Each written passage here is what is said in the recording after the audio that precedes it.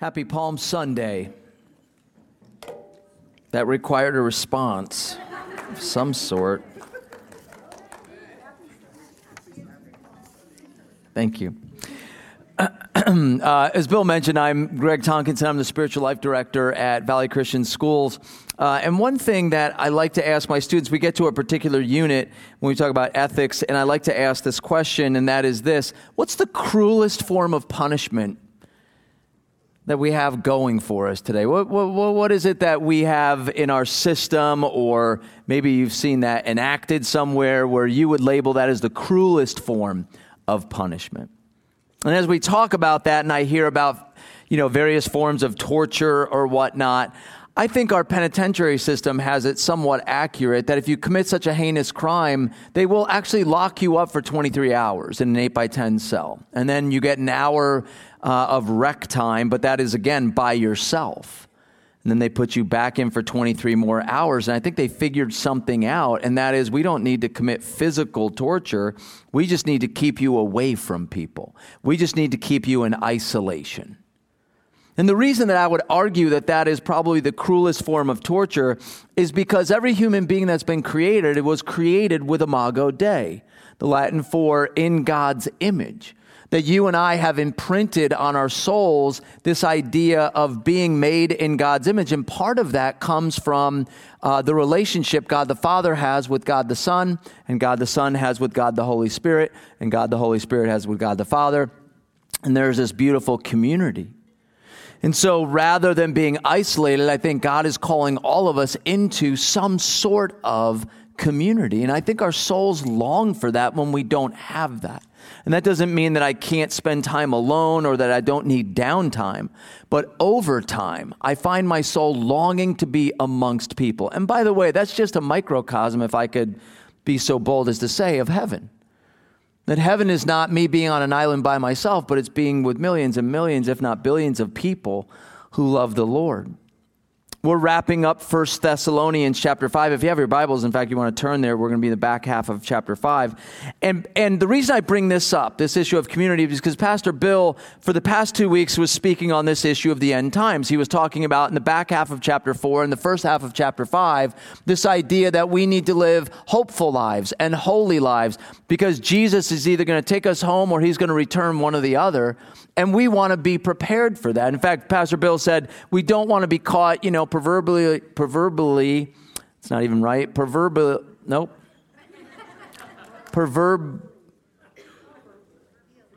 going to try again. That we don't want to wake up figuratively asleep at the wheel. Thank you. And so we live these lives saying, Jesus, I want to live in such a way that if and when you should return tomorrow, I'm ready.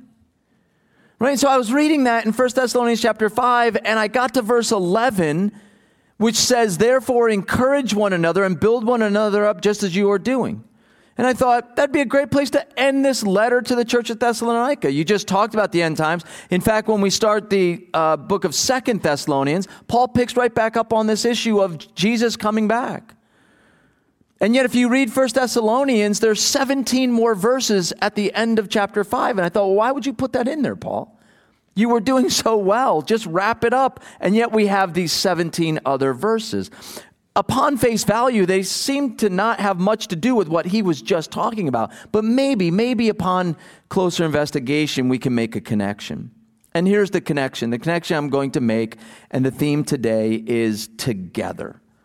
And here's what I believe that connection to be, is that while we're to live hopeful and holy lives, the reason we do that is not just for ourselves. The reason we do that is twofold. One, to further the gospel. That when people hear about the good news, they want to hear it from people who are actually living it out. But then secondly, it's because we have to do this together. That one of the institutions that God created was the local church. And in doing the local church well, we need to do community well.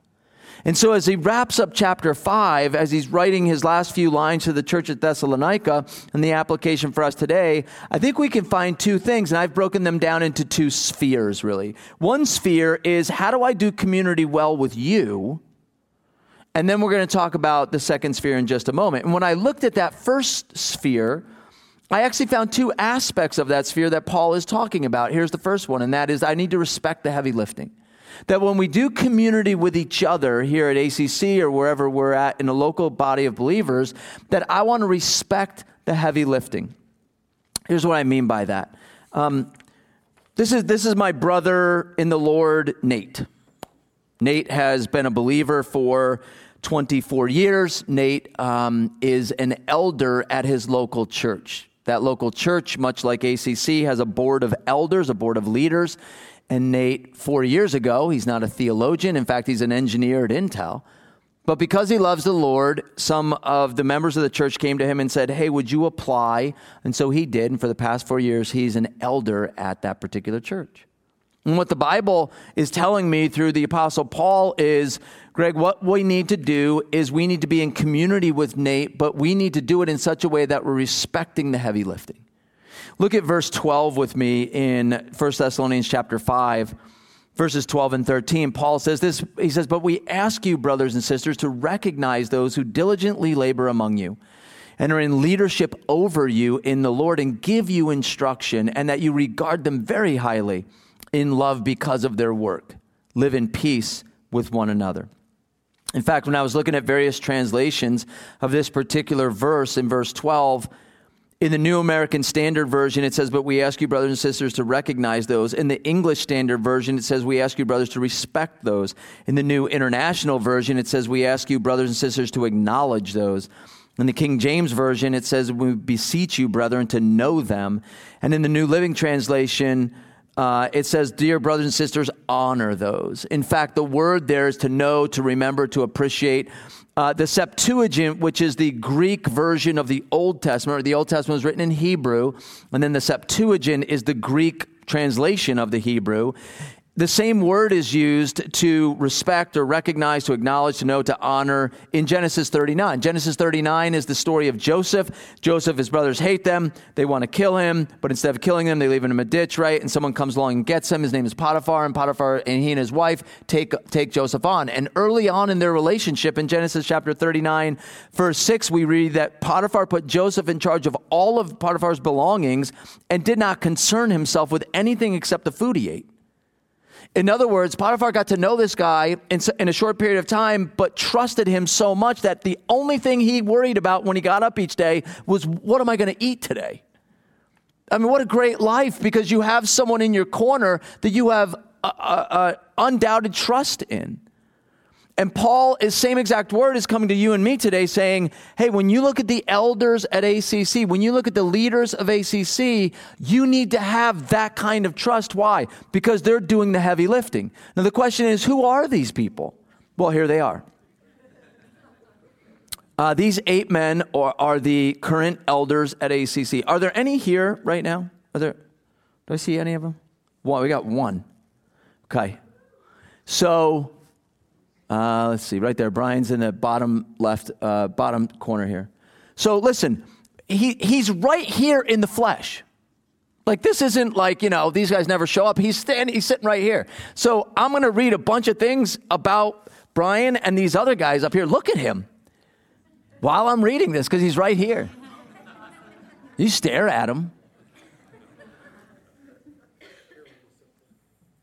God comes to you and to me today and he says, hey, listen, with these 8 guys plus these 3 guys, Brandon, Pastor Bill, Dr. Dave, they're the full-time senior leadership pastors, that they're called in ways that most of us aren't called. For instance, in 1 Timothy chapter 3, Brian and his crew have to do this: be above reproach, be the husband of one wife, temperate, self-controlled, respectable, hospitable, skillful in teaching, not overindulging in wine, not a bully, but gentle, not contentious, free from the love of money, manages their own household well, not a new convert, must have a good reputation with those outside the church. Now, listen, we're all called to do those things as well, but they're commanded to do it.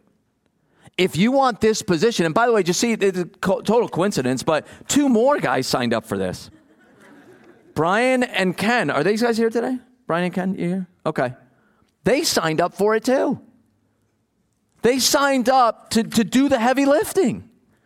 And God called all of these people together and said, listen, here in this local body called Arizona Community Church, I don't just suggest you do these things. I command you do these things. The question is why? Why would you want to do that? And why do they have to do that? Because that's the way God set up the local church, is that we would have a body of people above us that would do some of the heavy lifting. Now, why is it critical to respect them?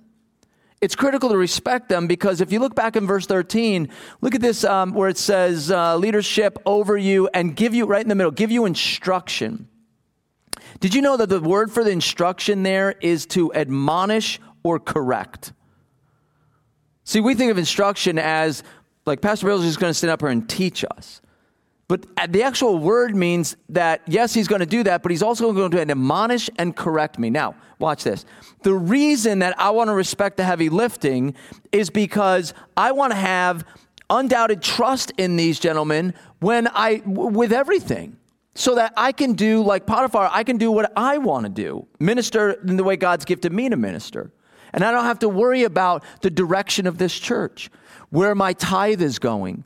If these guys want to build buildings or have satellite campuses or make, moral decisions about the philosophy of the church or whatever, I can trust them with that. Now, most of us would look at that and say, well, Greg, I'm tracking with you so far. I don't have a problem with that. And yet we get to this word instruction. See, here's where we're going to have a problem with it. We're going to have a problem when Brian needs to pull me aside and take me out for coffee. And he's going to show me some blind spots in my life. And now he's going to admonish me and correct me and say, Greg, listen, you got some blind spots in your life. I want to help guide you back onto the right path. Oh, see, it was all fun and games until now Brian had to take me out for coffee. Now I need to decide if I'm going to respect him or not. See, I'll respect you as long as you don't cross me. As long as you don't want to correct me.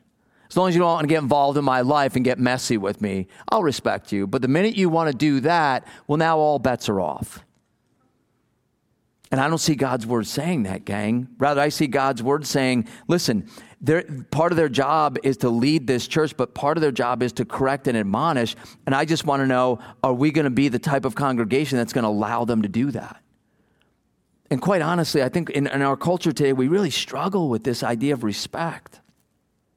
I teach high school again, like I said, and I asked my students this question very recently, a couple weeks ago. I just gave them, we're talking about this issue of respect, and I said, hey, teens today have as much respect for their parents as teens did 30 years ago, and 85% of my seniors said no. It's just not no. And they're one of them. Like, all right. And then I thought, well, maybe it's just because of parenting today. Right? Maybe the parents have just messed up so badly in the past 30 years that kids are like, listen, Tonk, I want to respect my parents. I just can't. So I asked them the second question, which was, parents are doing as good, if not better of a job than parents were 30 years ago. 46% said, yeah, they were. Yeah, they are. So 85% is saying we're not doing a whole great job of respecting as teens, but our parents they're hanging in there. So I don't want to point fingers today, but I do want to admit that we are depleted as a culture right now of this issue of respect. 30 years ago, you had knuckleheads for sure, but there was an air, there was a culture, there was something about when I walked into a classroom, I respected my teacher. When I came home, I respected my parents. When I joined the military, I respected my government, etc. I remember my dad sitting over here. I remember being a senior in high school, junior, senior in high school, I can't remember. And my dad's always been my dad, It's like when you grow up with your parents, it's your dad, And he's a lieutenant colonel for the Air National Guard, and so, we'd see him in uniform and whatnot, but we went on to his base one day, me and my brother, and he's the second in command in that base, and so there's only one person higher than him. And if you're not familiar with the military, the way the military works is anyone higher than you have to salute. Like if you're just chatting and someone of a higher rank walks by, you stop what you're doing and salute them. So we get out of the car, we're walking like from the parking lot to his office, which good for him, it was a long walk because every person we passed had to stop and salute this guy. And I'm just it's my dad. I'm just walking along my dad and everyone's just stopping, what they're doing. And I'm like, who is this guy? He's my dad. This isn't, what is this? But that's respect. And I gained more respect in that walk. because I'd forgotten, that's what respect is. I don't know where it came about, quite honestly, gang, but we live in this era now where I hear this quite a bit. I'll respect them when they earn my respect. What? I'm sorry, what? Yeah, thanks for teaching me, teacher. You'll get my respect. I'm 16. You'll get my respect when you earn my respect, says the 16-year-old. If the principal walks into the classroom, he or she will get my respect if I know them and if they've earned it, not because they're the principal. Do you see that?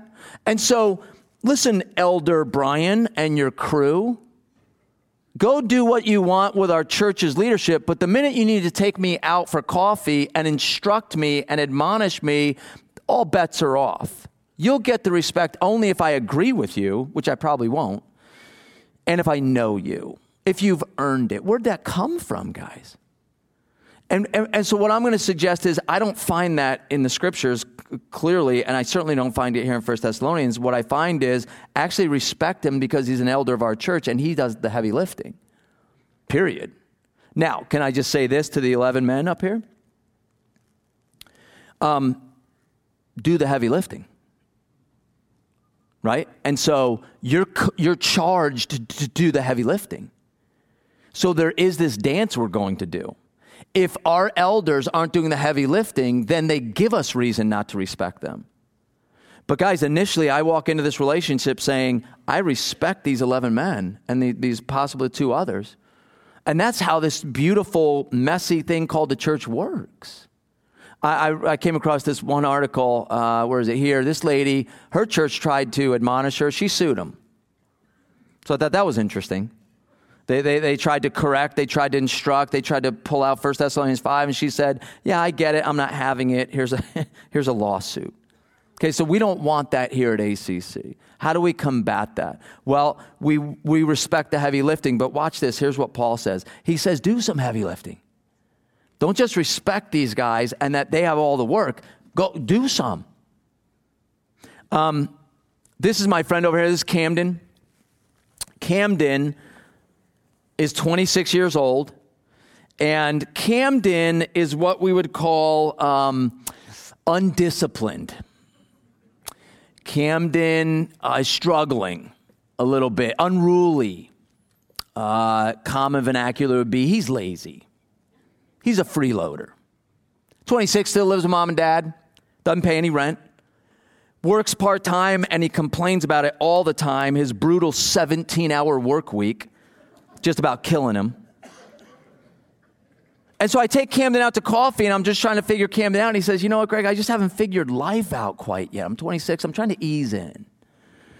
Haven't found that great career yet. So until then, I'm just going to kind of do what I'm doing. The Bible comes along in this passage, actually, and says, we urge you, brothers and sisters, admonish the unruly. Same word that Brian and his team have to do with me. Guess what? Look at that. We urge you who? Brothers and sisters, meaning not just the elders, but me and you. We get to do some heavy lifting today too. So if I know Camden, and I'm close to Camden because we're in the same Sunday school class, or we work together, or we're neighbors, or we're both part of this fellowship, then God's calling me, he's calling you to have a conversation with Camden. And that's rough, that's tough. I don't want to have this conversation, so what do I tend to do? Dear Pastor Bill, you need to go have a conversation with Camden. When the Bible is clearly telling you and me, actually, Greg, you have a conversation with him. And I say, well, what do you want me to say? I don't know what to say. So I read to Camden, 1 Thessalonians 5. He says, well, I don't even, that doesn't make any sense to me anyway. So what else could I do? Well, maybe I could do this then. Right here. This is the book of Proverbs. And all of those Proverbs talk about the lazy person. And guys, listen, not one of them affirms that lifestyle. Not one. In fact, these are a couple of my favorites. As the door turns on its hinges, so does a lazy one on his bed.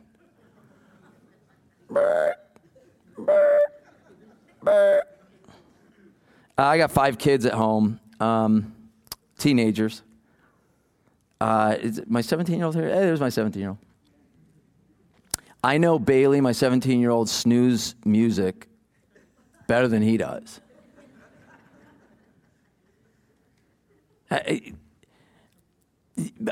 Lazy people take food in their hands but don't even lift it to their mouths. And so Proverbs comes along to you and me and says, listen, take Cam now for a cup of coffee, and I love you to death, man, but we got to work on some things. And Camden's typical response is going to be, you don't know me. You don't know the trials I've endured. Okay, maybe I don't. I know this. And guys, here's why this matters. Because 10 years from now, when Camden's 36 years old, praise God if he wakes up to the reality of this is not a great lifestyle. So he flips the switch and he gets a job and he's working hard and he's doing everything right. And he takes you out to coffee. And what does he say to you? Hey, you were with me these past 10 years. You saw what I was doing. Couch potato, freeloader. You saw. And what's his question going to be? Why didn't you say anything? Where do I go with that? Well, I sent Pastor Bill an email. But is that the best we have? Paul was dealing with this in Thessalonica. He says, for even when this is, by the way, this is 2 Thessalonians chapter 3. He says, even when we were with you, we used to give you this order. If anyone is not willing to work, then he's not going to eat. For we hear that some among you are leading an undisciplined life, but no work at all, but acting like busybodies. Now we command and exhort such persons in the Lord Jesus to work peacefully and eat their own bread. But as for you, brothers and sisters, don't grow weary of doing good. He was struggling with this. Guys, undisciplined lives, that's easy. We all struggle with that. Who doesn't want to just, eat, drink, and be merry? But God's calling us to greater things, and we all know that. So Camden needs some help with that. This is my friend over here. This is Jada. And Jada has been a believer for a decade. But lately, culture and society and pressures of life are just getting the best of her. Her trials are trumping her triumphs. And so she's trying every day to get up, but the more she does, the more she just wants to throw on the white flag, just call it a day. When Pastor Bill talks about Jesus returning, Jada leaves church every Sunday thinking, why can't it be right now? The Bible calls that she's faint-hearted. She's trying, but she's getting overwhelmed, and the stresses of life are just crushing her. And the Bible comes to you and me and says, encourage her. Jada needs to be encouraged right now. And again, notice the top half of 14. We urge you who? Brothers and sisters, me and you. I don't need to be a theologian to take Jada out to coffee and encourage her. Well, Greg, what do you want me to say to her? Proverbs 25:11 says, like apples of gold in settings of silver, like this beautiful picture, so is a word spoken in right circumstances. Jada's in need of a word spoken in right circumstances. She's in need of encouragement. She's in need of you and me to come along and say, I'm your cheerleader right now. I after first service, someone came up to me and they said, you remember that picture of the guy in the spacesuit? I said, yeah. They said, that's me right now. I got work from home when COVID hit, and I've been working from home since last March, and I'm the guy in the spacesuit right now. You don't think he needs to be encouraged? Keep fighting the good fight. COVID's almost over. Whatever you want to say. I don't know. Like, help him. Don't send off an email to Brian or the elders and say, hey, I think someone's struggling here. Take him out to coffee. Take Jada out and say, Jada, I'm your cheerleader today, man. I've got you. Because she needs help, because we're all going to be here, if not right now. And so we're going to leave here. God forbid we should leave here feeling isolated and alone and lonely and no one knows. It's just that when we peek our head out a little bit and be vulnerable, we don't get the response we're looking for. And I'm saying, guys, it's not difficult. Paul's just saying, encourage the faint-hearted. You can do that. I can do that. This is my friend Gina. Gina has been a believer now for 6 weeks. She just became a believer. And the first couple of weeks she became a believer, she was super excited. Everyone was encouraging her and whatnot. But just like with everything in life, the fanfare dies down and then you're left kind of to do your own thing. Whenever you become a believer, you know that the target gets put on your back and the evil one just starts hitting you. And so Gina has been struggling as of late because she's going to work and people are countering her beliefs with counter beliefs that seem reasonable. And so now she really doesn't know what to believe. She starts reading her Bible and figures out, boy, that's a complex book. And I don't know Genesis from Revelation. And so I'm finding more questions than I have answers to. The Bible says that Gina is spiritually weak and she needs help. There's nothing wrong with that. Most of us have been there. And so she just needs someone to come along inside her and help her, provide resources for her, do a Bible study with her, pray for her. Now, here's the kicker, though, guys, honestly. If Paul is calling you and I to help the weak, in this case, Gina's just spiritually weak, to help her, we all can't be Ginas, right? It profits Gina nothing to get alongside another Gina and for both of them to sit across the table from each other and have doubts about everything because neither of them are mature enough in their faith to have the answers. That doesn't help anyone. So listen, if you've been a Christian for, a decade, you should be further along in your walk with Jesus than 10 years ago. If you've been a Christian for 30 years, you should have 30 years worth of walking with Jesus built up so that when Gina sits in your space, you can help her. And again, you don't have to be a theologian. Sanctification, which is, being set apart, being made holy by God, happens from the time I become a Christian till the time I die or Jesus comes back, right? And so this is the moment we're in.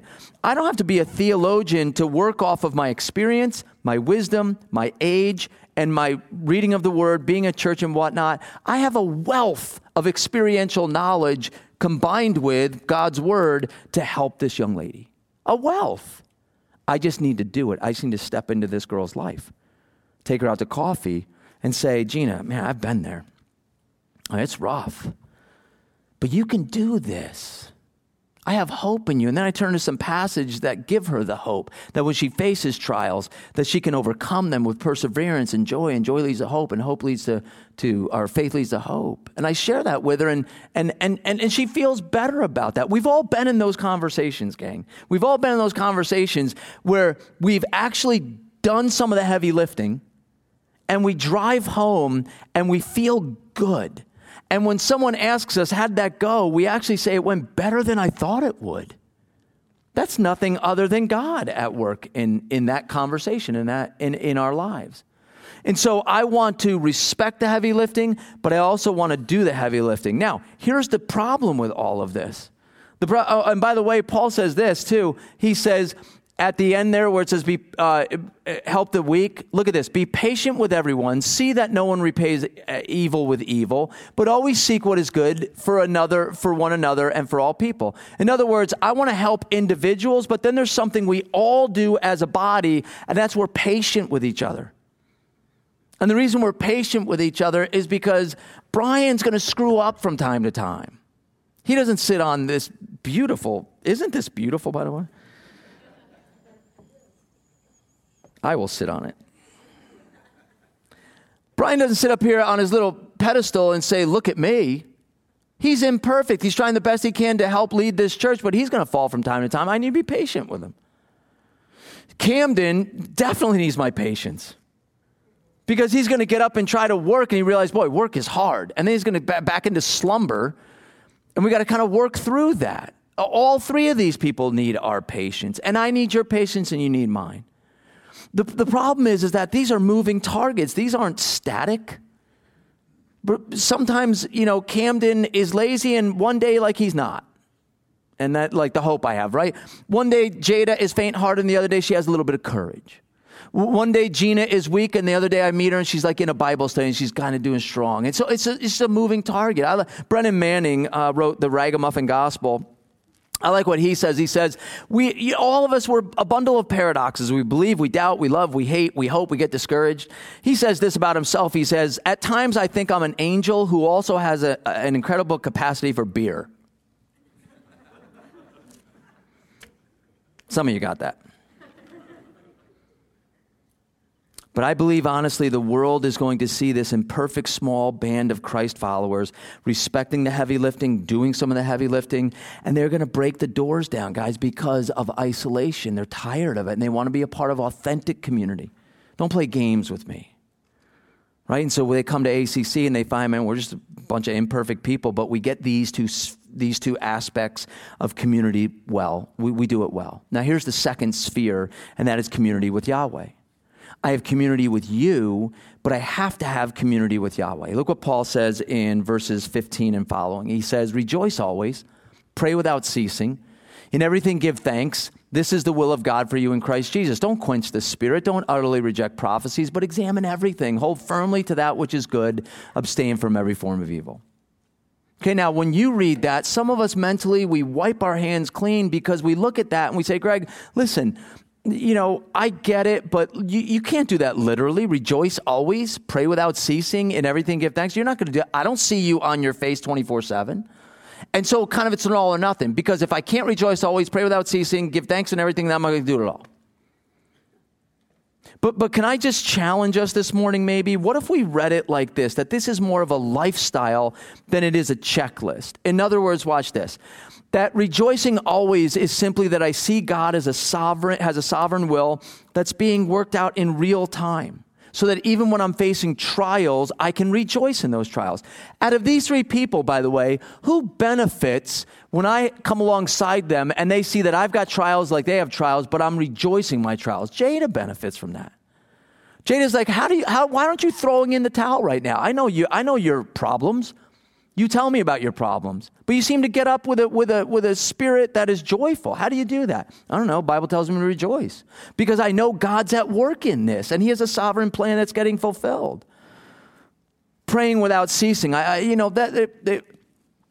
It's not praying the 3 minutes on the car ride or praying the 18 seconds before a meal. Praying without ceasing is just simply, I talk to God throughout the day.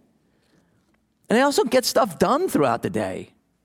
And I also talk to God throughout the day.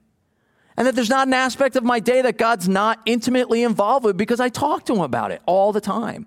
That's what I think Paul means by praying without ceasing. I say, give thanks in everything.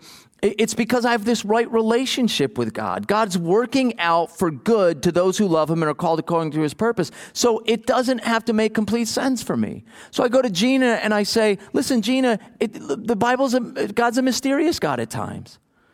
And there are times where things happen in my life where I can lament, where I can question, where I can have a little doubt. But at the end of the day, I have this right relationship with God who has my best at heart, and he has your best at heart. And therefore, I'm going to give him thanks. Even during those times where I just don't get it, I'm going to give him thanks. I'm not going to deny that there's a spiritual dimension where it says, here, don't quench the Holy Spirit, don't reject prophecies. Prophecies, by the way, I believe today are mostly identified as preaching or proclaiming the word of God. And so the Bible says, listen, don't quench the spirit. We live in a spiritual world, folks. We can't prove everything in a test tube. Lots of life is subjective. And when we quench that, when we say, well, I can't prove it, or I can't see it, or taste it, or touch it, God's saying you're quenching the spirit. But watch this. When Bill preaches, when I preach, the priesthood of the believers, you have a Bible, I have a Bible, go home and read 1 Thessalonians 5. Examine it. Come back next week and say, Greg, listen, we got to talk about one of these verses, That's how we do life together. Now, again, watch this. If you need to come back and tell me like something I said here wasn't accurate or whatever, once again, what am I doing here? I'm receiving instruction. We're admonishing one another. We're teaching one another. And the issue is respect. And am I teachable? Now watch this, and we'll end with this. These two spheres, guys, they connect. How? Because when I'm communing with God, when I have community with God, that I'm rejoicing, I'm fellowshipping, I'm praying, I'm giving thanks, who benefits? Camden benefits. Jada benefits. Gina benefits. Nate or Brian and his team benefit. Because I've got it. I figured it out. That life's not about me. So when my relationship with God is on point, these conversations are awesome. When my relationship with God is not on point, the best I'm doing over here is my own wisdom. That's the best I got for these three people is my own wisdom. And that's not good. That's dangerous because I'm a knucklehead. But with God, I'm still going to be a knucklehead, but God he shuts my mouth when I need my mouth to be shut. And then he gives them the wisdom they need from his word, which I read at some point in my life, and he just births that out of me. And then we do this life together like that. And guys, again, I'm just so convinced that when we're doing these two spheres right, the world outside is more receptive to the gospel because they find this, albeit imperfect, better than what they've got. Much better than what they've got. And they come into here and we're like, we're just we're a bunch of ragamuffins. We don't know what we're doing. They said, no, you do. You got something here. So I want to conclude with this, maybe just by asking these three questions. When I'm in need of correction, will I be teachable? Now, for some of us, honestly, don't even look at the next two questions. Just stay right there. When I'm in need of correction, will I be teachable? For some of us, am I going to do some heavy lifting? Listen, there are a lot of churches out there where they don't mind if you just come, sit, and go, come back next Sunday, sit, and go. That's not here at ACC. That we want you to come, sit, participate, do some of the heavy lifting, then go, come back, and that we'll all do it together.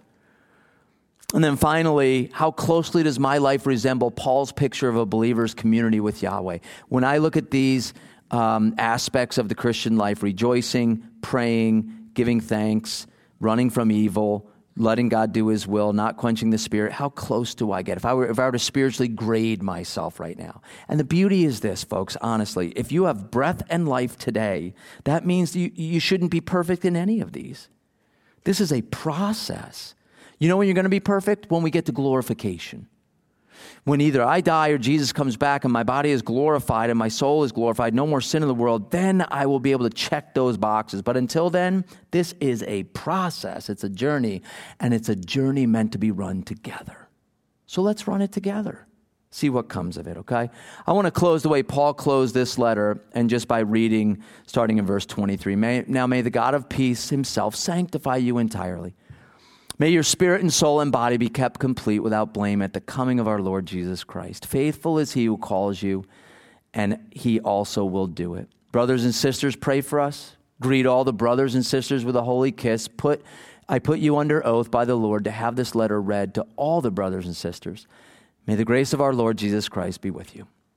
Let's pray. Father, thank you for today. God, thanks so much that we get to do life together here at ACC. And Father, if Pastor Bill is anything, he is the epitome of not being too ahead of himself, not being too proud of himself.